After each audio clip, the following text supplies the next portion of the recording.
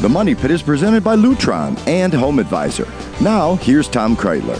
Coast to coast and floorboards to shingles, this is the Money Pit Home Improvement Show. I'm Tom Kreitler in Jamestown, Rhode Island today, and I'm here hanging with our friends from This Old House. They've invited me to be a part of the final day of production here in Jamestown as they complete a really unusual house. They've taken a 100-year-old seaside house that, when it was originally built, was probably never intended for anything other than summer residency. They bolted on a brand new addition, and they've made this entire structure so energy efficient, it's now known as a net zero house, which means it's designed to create the total amount of energy it needs to operate.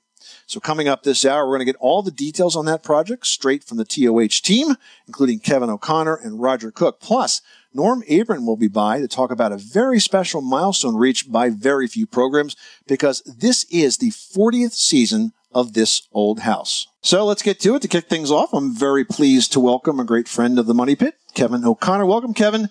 And I mean that figuratively and literally, because not only are you our pal, but you've been a friend to many homeowners now for many, many years in your role as host, and congratulations on the 40th season of This Old House. Wow. Yeah. 40th season. 40th season, 40 years. It's something we're very proud of. As you know, Yep. I can't take any credit for that.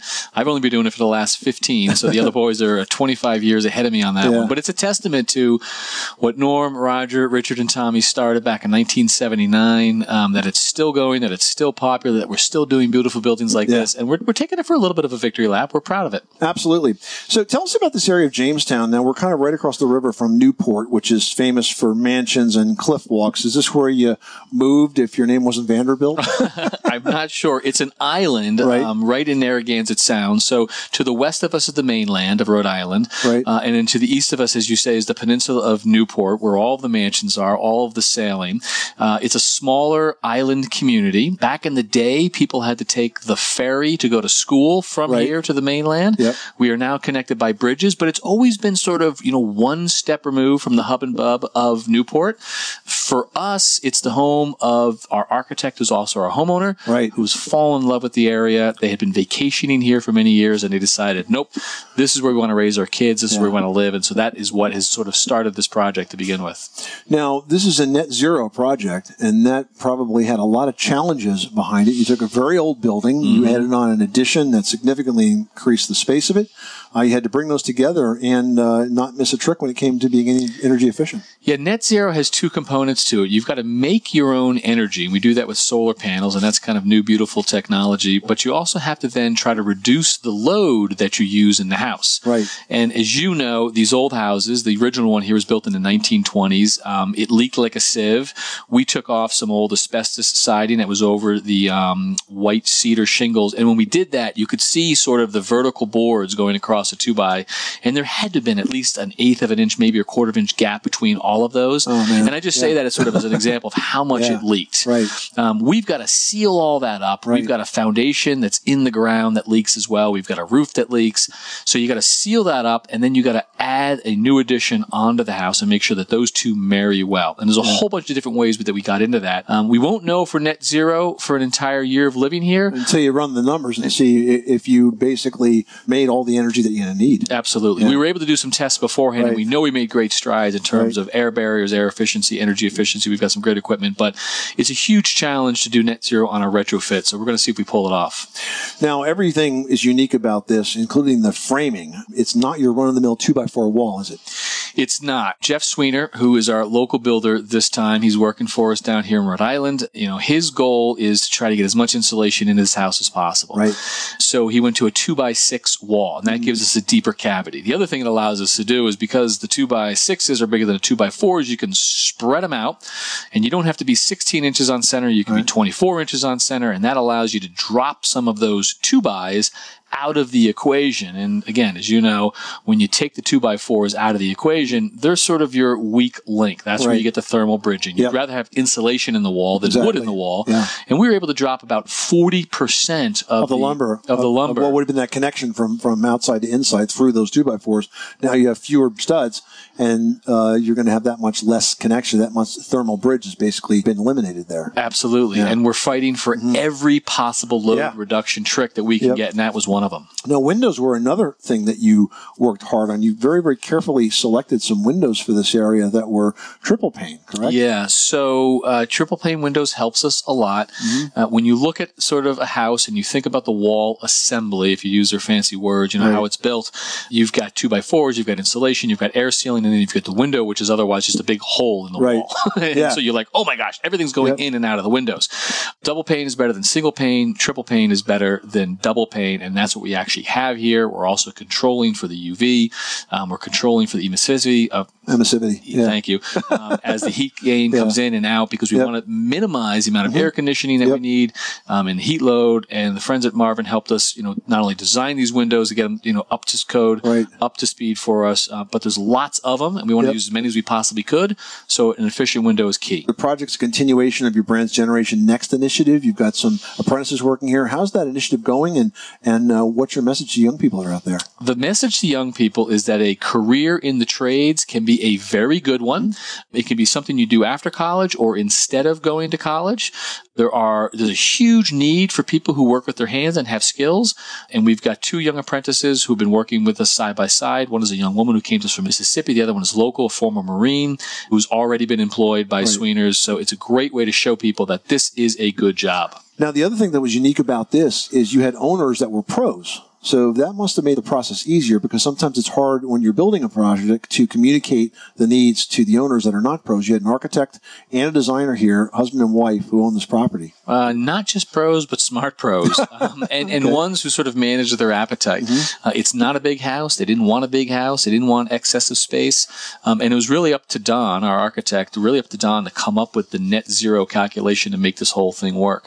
So we were pleased to be working with them.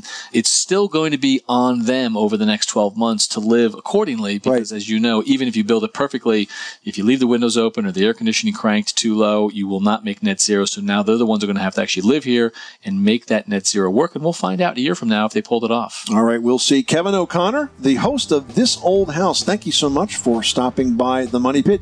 You can follow along online at thisoldhouse.com or check them out on Twitter and Facebook, #TOH Jamestown. Thanks, Kevin. Pleasure to be here. You're listening to the Money Pit Home Improvement Show, on air and online at moneypit.com, coming to you today from Jamestown, Rhode Island.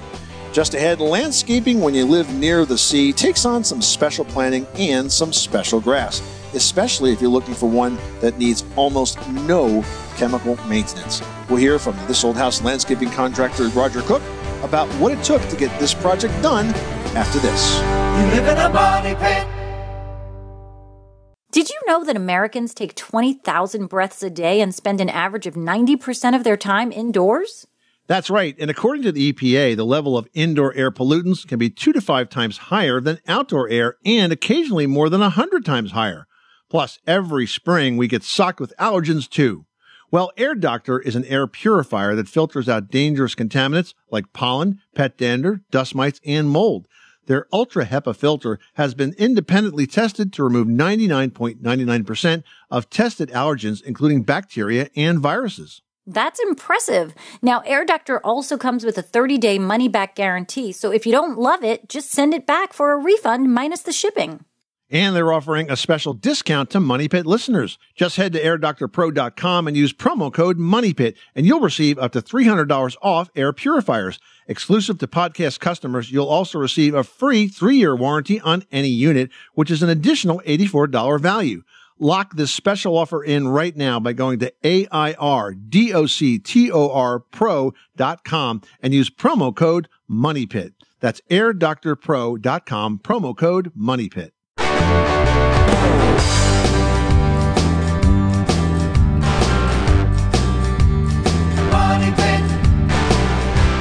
The Money Pit is presented by ADT. Introducing ATD Go, the new family mobile safety app and service. Get ATD Go with 24/7 emergency response and any ATD security system. Go to ATD.com to learn more today. With 36-month monitoring contract, early termination and installation fees apply. Certain markets excluded. Licenses available at ADT.com.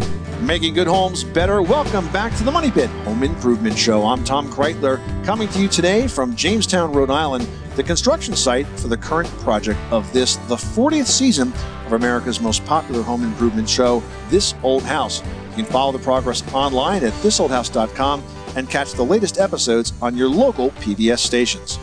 And if all this talk of home remodeling has you thinking about your next project, you can call in your home improvement question now to 888-MONEY-PIT, presented by HomeAdvisor.com.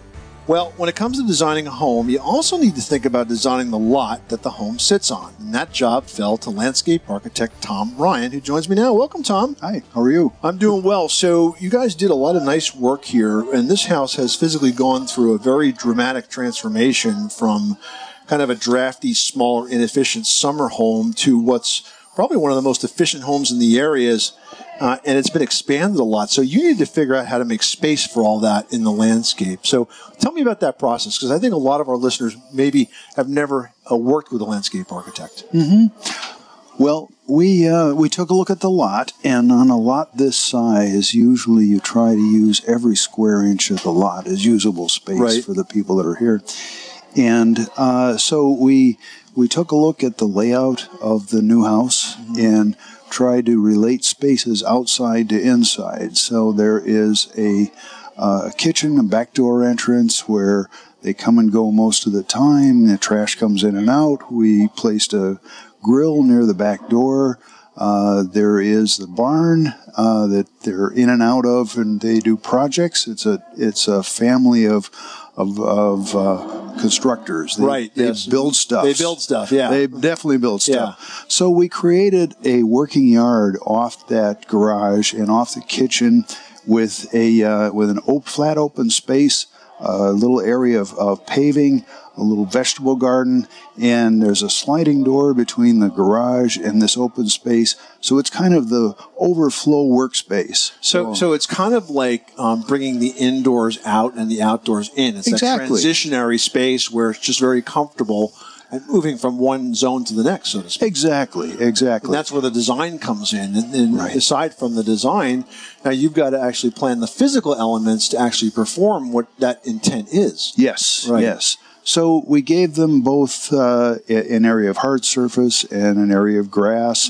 It designed a fence that's kind of the back wall to this space, put up a hedge between the house and the working yard, which takes out some of the view of the mess that might be there in the backyard, out of the kitchen windows. Yep. And then that's also a circulation space into the backyard, which is a larger grassy area for their two young boys to get out and do what young boys do. Now, if folks are listening to this thinking, what process should I go through if I want to improve my backyard space? What kind of tips would you give them to kind of get them started? Well, what you mentioned before about relating the inside to the outside is vitally important. Okay. So you can have a great space outside, but if you can't get to it, it doesn't do you a lot of good. Right. And you want to go inside and look out all the windows, because you're going to live and it's New England. We live inside quite a lot of the time. So a lot of the views out the windows are just as important as the views of the house or the views in the open space. And then to zone those different areas as they relate to the house and as they relate to the outside property lines.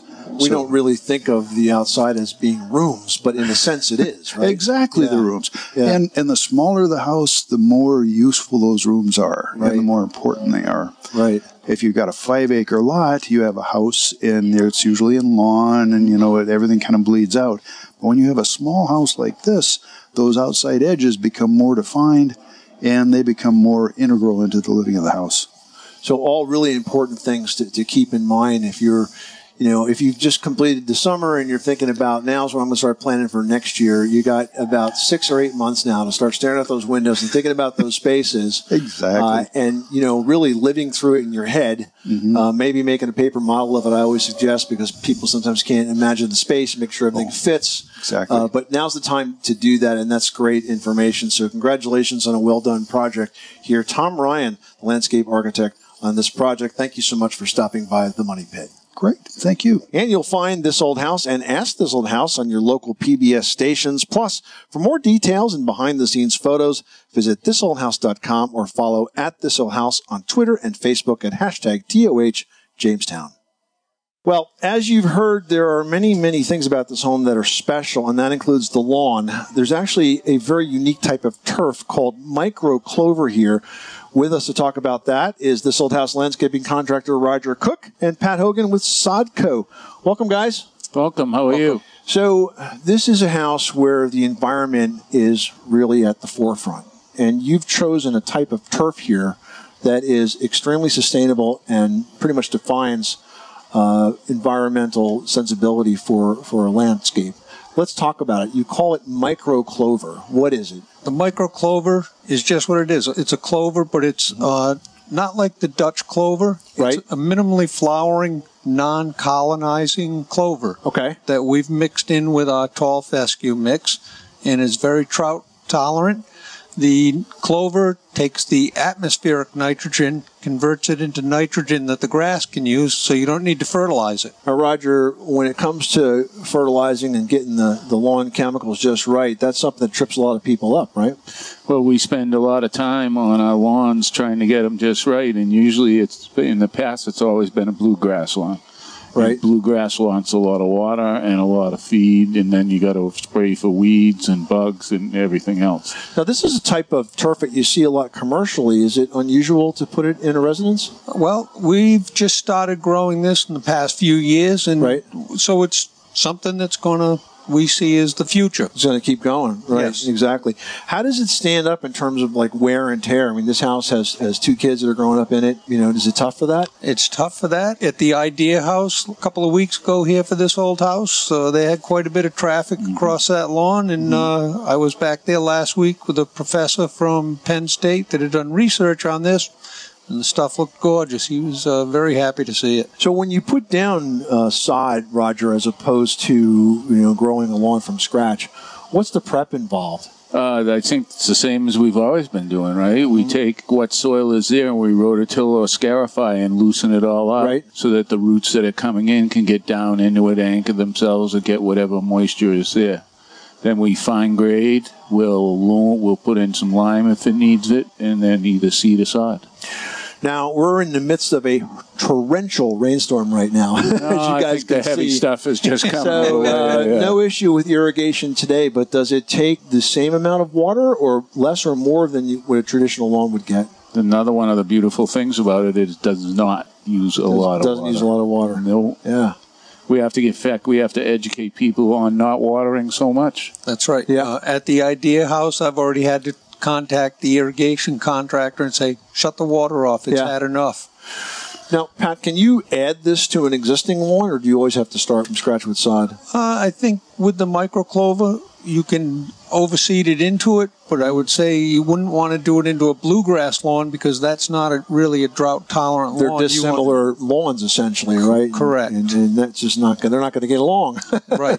Those two types. Right. Yeah. We've put it in with the tall fescue that's more drought-tolerant. Now, this is a harsh environment because it's right here on the coast. I guess it's an appropriate product for a seaside community. Yes, it is. Because you have a lot of salt and all that. It's actually more salt-resistant than bluegrass is. Well, that's what I love about This Old House. I mean, you learn things that you just wouldn't imagine really exist. I mean, the fact that there's this very specialized type of sod that has all of these benefits to it is so cool. And by you guys, always sort of pushing the envelope and coming up with the stuff for projects like that, it just keeps fascinating the audience. And that's probably why you've been around for 40 years now. This is the end of the 40th season, so congratulations on all the good work you put into that, Roger. Thanks. Some run here, huh? Yeah, well, you talk about pushing the envelope. Sometimes you push too hard in the wrong direction and things come back to bite you, but no. Well, you guys have done a great job with this house, and thanks for sharing the tips with us, and best of luck for continuing. Thanks, Tom. It was good to see you. This is the Money Pit Home Improvement Show. You can learn more about this project by following the team at thisoldhouse.com. You can watch your local PBS stations for the next episodes, or follow them on Twitter and Facebook at #TOH Jamestown.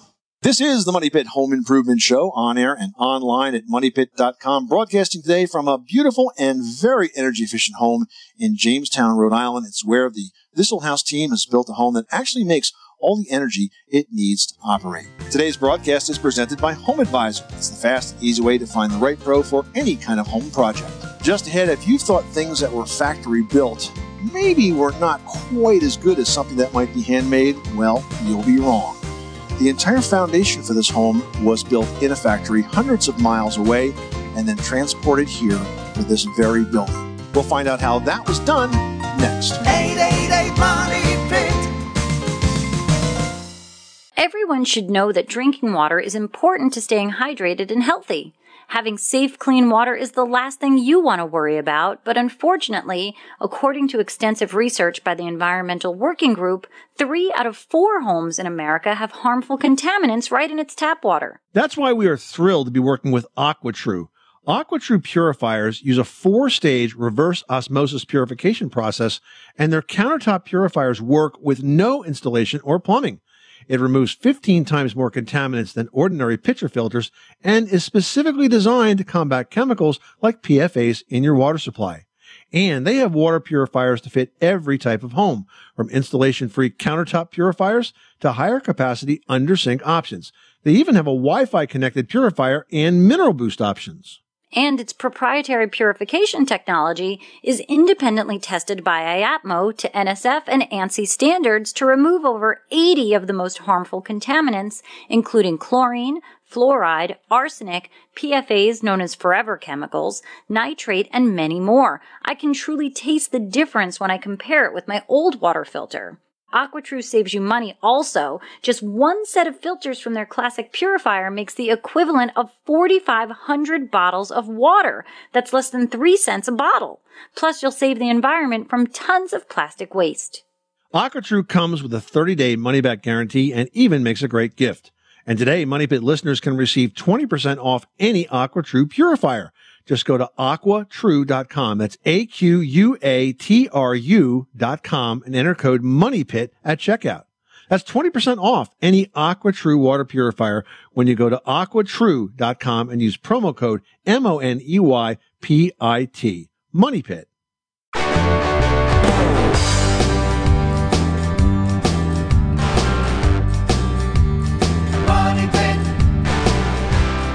The Money Pit is presented by Trane. Inside the Trane testing facility, they test their heating and cooling products in the harshest conditions found in nature, all to ensure their products can run through anything. That's why it's hard to stop a train. Making good homes better. Welcome back to the Money Pit Home Improvement Show. I'm Tom Kreitler, coming to you today from Jamestown, Rhode Island, where the team from This Old House has restored and added on to a 100-year-old home, making it a net zero home, which is basically one that's so efficient it creates all the energy it needs to operate. You can catch the next episode on your local PBS station or follow along at thisoldhouse.com. Today's broadcast is presented by Home Advisor. It's the fast and easy way to find the right pro for any kind of home project. Well, every season on This Old House, we see amazing transformations of homes, and we very often see the carpenters and the tradesmen here building those from scratch right on site. But sometimes we see buildings actually built elsewhere and brought onto the site and assembled. And that's what happened here in Jamestown, Rhode Island, with the barn that we're actually sitting in right now. This was a kit building that was constructed by country carpenters. And with me to talk about that whole process is Paul Baker. Welcome, Paul. Hi, how are you? I'm well. So, I think folks tend to think that factory-made or prefab, may not mean quality. But to me, it means better quality than what I could do on a job site, because you're able to control all of the conditions under which these buildings are made, correct? I would agree with that completely, yeah. And you have the buying power because you're making a lot of the same buildings, and of course the expertise in getting it right every single time. Absolutely. So what's the process like if a homeowner is interested in a product like this barn, for example, that we're in right now? Sure. So we have at our production facility, we actually have a full indoor showroom and a village of post and beam models. Oh, that's cool. Yeah. So the clients can actually look, feel, touch, walk through the space. Walk through the space. Yeah. Try it on for size. Exactly. And then we can get moved down from the village into the showroom and look at plans and pictures of examples of the style building they might be interested in. And that's where the process begins. Now, you said post and beam. I know that's your stock and trade, but for those who are not familiar with that type of construction, please explain. Sure. So that's actually how our country was first built when our forefathers sailed over from the motherland. They disassembled their ships and used the posts and beams to build their first buildings. And now we carry on that tradition of felling big timbers, big rough-sawn timbers, and producing buildings made in that old New England style, both in their appearance and in the type of construction that it is. Full dimension, rough-sawn lumber. What materials are we talking about? We're talking about specifically eastern white pine. Huh. Right. Okay.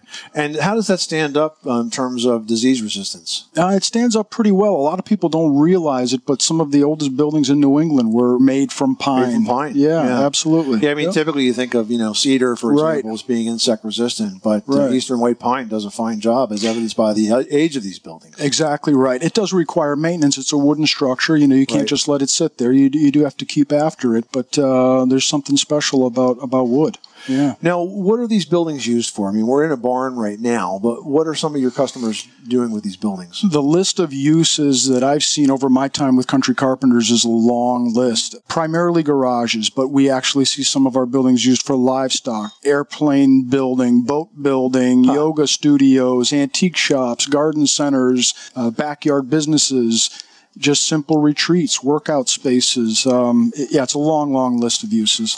We're talking to Paul Baker from Country Carpenters. They manufacture post and beam buildings for a wide variety of use, as we've just heard, and then they're shipped to the site to be constructed just there. Now, do you guys do the assembly, or in most cases, do the homeowners hire local contractors to put the buildings together? We build about 40% of all the buildings we ship every year, but we also ship not only in New England, but all over the country. So we can't build all of our buildings. Right, yeah. Yeah, so the majority of them are in kit form, but we keep 4 separate crews of full-time employees building these buildings all year long for our clients. Yeah. Tell me about your website. Where can folks go and kind of learn about the wide variety of structures that are available to them? Folks can visit us at www.countrycarpenters.com. We also have a Pinterest page, a Facebook page, and Instagram as well. Yeah. So what do you think of the finished product here in Jamestown? It looks great. It's proud of this? Yeah, we're really proud of it. It's great to come back and see it after it's finished, see how the client is using it. Yeah, it's fantastic. Well, we had an insane rainstorm today. No squeaks, no leaks, no shuttering, no moving, rock solid. So well done. Paul Baker from Country Carpenters, thank you so much for stopping by The Money Pit. You're very welcome. Thank you. This is The Money Pit, home improvement show on air and online at moneypit.com, coming to you from Jamestown, Rhode Island. It's wrap day for the 40th season of This Old House. Up next, old homes can come with a lot of old wiring, but is all that old wiring a problem? We'll find out when The Money Pit returns. Plus, one project that's pretty common in old homes is taking down wallpaper. We'll have tips to help you get that project done in today's Pro Project, presented by HomeAdvisor.com, next. You live in a money pit.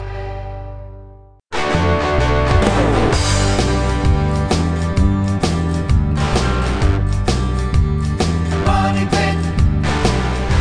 The Money Pit is presented by HomeAdvisor.com. Whether it's minor repairs or major remodels, leave it to HomeAdvisor to do the work.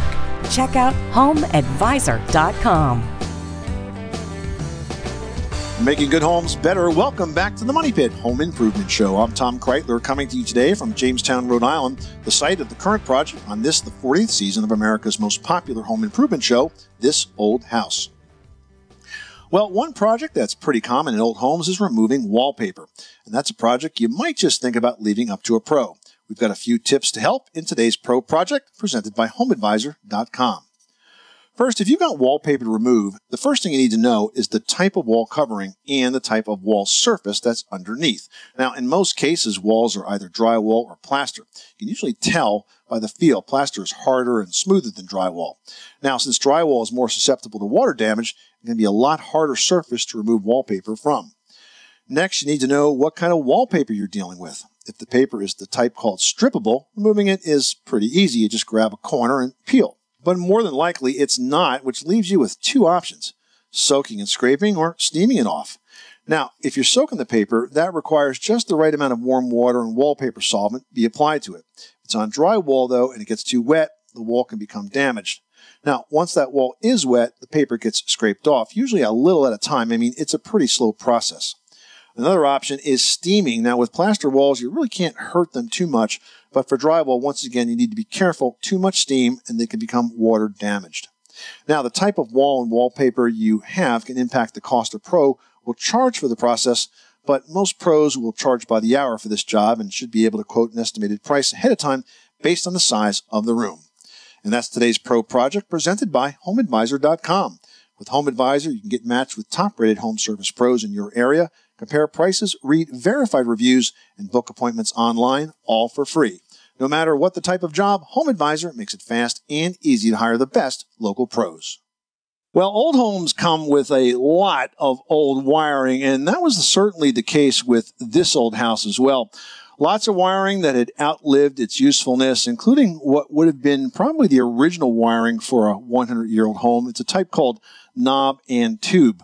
So with us to talk about the safety of all that old wiring and what needs to be done with it is electrician Ben Giles. Welcome, Ben. Hey, how are you? We're good. Thanks for stopping by the Money Pit. This is an interesting area. Lots of history right here. Lots of old homes. And would you agree that knob and tube is probably the first sort of centrally wiring that may have been added to these buildings? Yeah, for sure. That was the first modern type of wiring that could be afforded by your average person. It wasn't a steel pipe installation or something that was highly labor intensive to install. So it was pretty widely used in the early 1900s as one of the first real residential methods of wiring. Now, it's interesting for those that are unfamiliar with knob and tube. We're actually talking about real knobs and real tubes here. When it was run through beams, so you drill a hole and they would put like a ceramic tube through it to sort of insulate the wire from the wood. And then when it went parallel to the beams, it would be strung on these ceramic knobs. And it was essentially an air-cooled system. So air had to circulate around it. But then we decided we were going to heat these homes and add insulation, and what happens? Well, it heats up. The other thing I think that happens too a lot in these older homes is, you know, when the homes were originally built and designed, they weren't designed for things like vacuum cleaners, dishwashers, air conditioners, all of these modern appliances that we have today. And all of those things these days are grounded a lot of the time. So what you get is people kind of tagging new wiring onto the old system in unsafe ways and using it incorrectly. And again, those systems were never intended to carry those kind of loads. Coupled with poor installation techniques of newer wiring and the increased loads of the homes, it just creates some dangerous situations. But the original installation, the way that it was intended to be used, was actually not a bad one. It was fairly safe. It was the environment that changed around it. Now, for this house here in Jamestown, did you find any existing knob and tube that was still active? Oh, yeah. There was definitely, most of the house had some knob and tube in it. There were a lot of things tapped off of that knob and tube, just like I just said. People trying to get something that they didn't have and make it work with the existing system. So it was definitely a relatively dangerous situation in this house. You know, things that definitely needed to be taken back to zero and start over. And a real education, and I understand that you spent quite a bit of time working with the apprentices for this season, Mary Smith and Kevin Barker. How did they do? Oh, those guys are great. I've actually known Kevin for quite a while. He worked for another contractor that I subcontract to. So Kevin I'm pretty familiar with. He's a great guy, good carpenter, definitely learning a lot and kind of progressing towards that skilled tradesman type of position. And Mary was just awesome. You know, really, I only got to work with her a few times, but she definitely had a great attitude, willing to work hard, wanted to learn, loves what she does. So those types of people are always fun to be around. So they were brought on this show basically as an example of what we need in this country, which is young people that are learning skilled trades. Do you think they were good ambassadors for that mission? Oh, for sure. Yeah. You know, they both love what they do. They both love to learn about what they do. So that's a great start. You know, you can teach a lot of things, but you can't teach work ethic or passion. So those guys are both great for that. We're talking to Ben Giles. He was the electrician on this project in Jamestown, Rhode Island. And Ben, before I let you go, I understand you had some help with this project, kind of a star assistant joining you with the rough wiring. You had Congressman Don Norcross from my home state of New Jersey stopping by. That was pretty interesting. He used to be an electrician, right? Yeah, he was a commercial and industrial guy. He worked with the union and did larger installations, but definitely a great guy. Very, very nice to talk to. Very knowledgeable and very interested in this whole Generation Next and apprenticeship proliferation stuff. So he's a great guy in that field. And he didn't make a federal case out of it.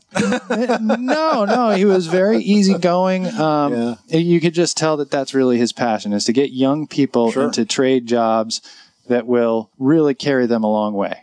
Well, you guys have done a great job at doing just that. Ben Giles, thanks so much for stopping by the Money Pit and for the inspiration and leadership that you've shown by helping these young, skilled trades folks learn what this position is all about, learn what the trades are all about, and hopefully inspire others to do the same. Oh, well, thank you for having me. This is the Money Pit Home Improvement Radio Show. You'll find more information about this project on your local PBS stations. You can watch it right there. Also, check out behind-the-scenes photos at thisoldhouse.com. You are listening to the Money Pit Home Improvement Show, coming to you from Jamestown, Rhode Island, and the set of TV's This Old House. You can watch the progress as it happens on your local PBS station or follow along online at thisoldhouse.com.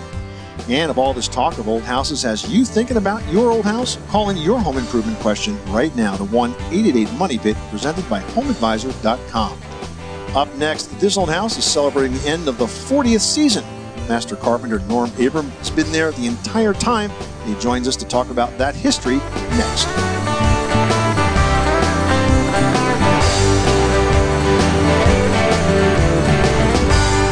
You live in a money pit.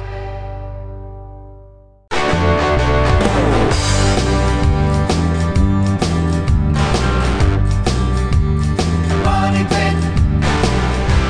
Making good homes better. Welcome back to the Money Pit Home Improvement Show. I'm Tom Kreitler, coming to you today from Jamestown, Rhode Island, where I'm pleased to be on site with the entire cast of This Old House as they wrap production on this, their 40th season.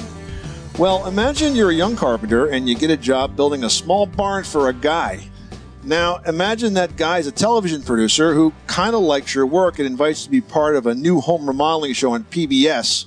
Well, Norm Abram doesn't have to imagine any of that because that's how he got his start on This Old House. And he joins us now with the story. So, Norm, that's 40th season. Man, and it all started with you getting a job. That was a lucky job you got, huh? Yeah, well, I mean, I tell people, when Russ approached me and Russ Morash approached me and he said, I'm thinking about doing this show about doing home improvement or remodeling. And I went, okay, I have no idea what you do. Because I had no clue what a TV producer does and a director. And, I kind of put it off at first. I said, well, I got enough work for now. Really wasn't the truth because the economy was pretty slow. Right.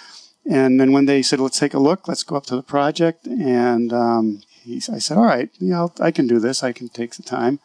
Little did I know that television was going to be part of the story. You didn't know that television was going to be part of it when you went to look at the job? I was just going to be swinging a hammer. What you did every day, right? Yeah. Right. And I told my wife, I said, well, I'm going to be on TV. I'm going to, I'll walk through a scene with the ladder over my shoulder. And then one day, the very second show, Russ told the audio guy to put a mic on me. And I'm like, okay, what's this about? And he said, well, and this is the truth of how Russ created these shows. It wasn't scripted ahead of time. Right. And he just said, you're going to go up there in the scaffolding and you're going to tell Bob what the situation is, why you think it deteriorated, and how you're going to fix it. Right. And when you think about it now, 40 years later, that's the model for the entire show. Exactly. Whether it's carpentry or plumbing or electrical work, that's the model. Yeah. Well, I mean, you're basically the house is talking through you. Yeah. Right. Yeah. Now, the other thing is that barn that you built, right? Now, I read that you actually produced the New Yankee Workshop in that same barn on Russ's property. Is that right? Well, that was part of the New Yankee Workshop. Okay. So when I built the structure for Russ, there was a garage and a garden shed, and that garden shed was attached to the Victory Garden show, which was another one of his shows. Right. That had been going on for many years, even before This Old House. So when he approached me about doing the New Yankee Workshop, at first he said, well, we had been doing segments in there for This Old House, in that small shed. Yep. And he said, well, how about a woodworking show? And we knew we couldn't do it in that small shed.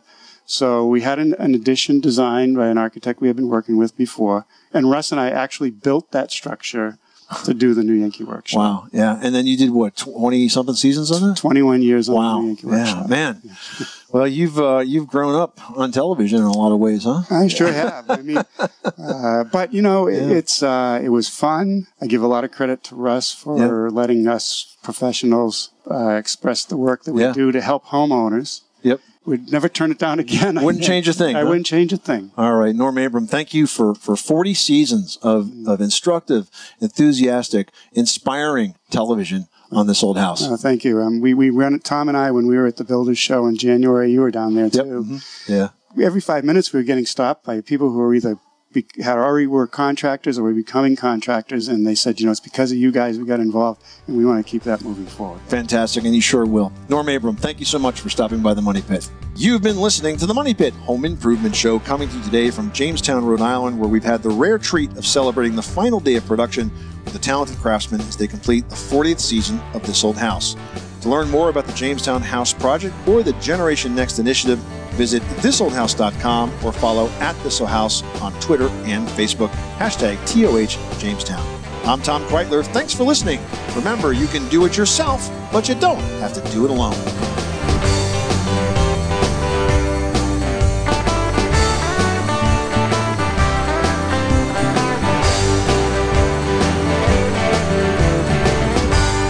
You live in a money pit.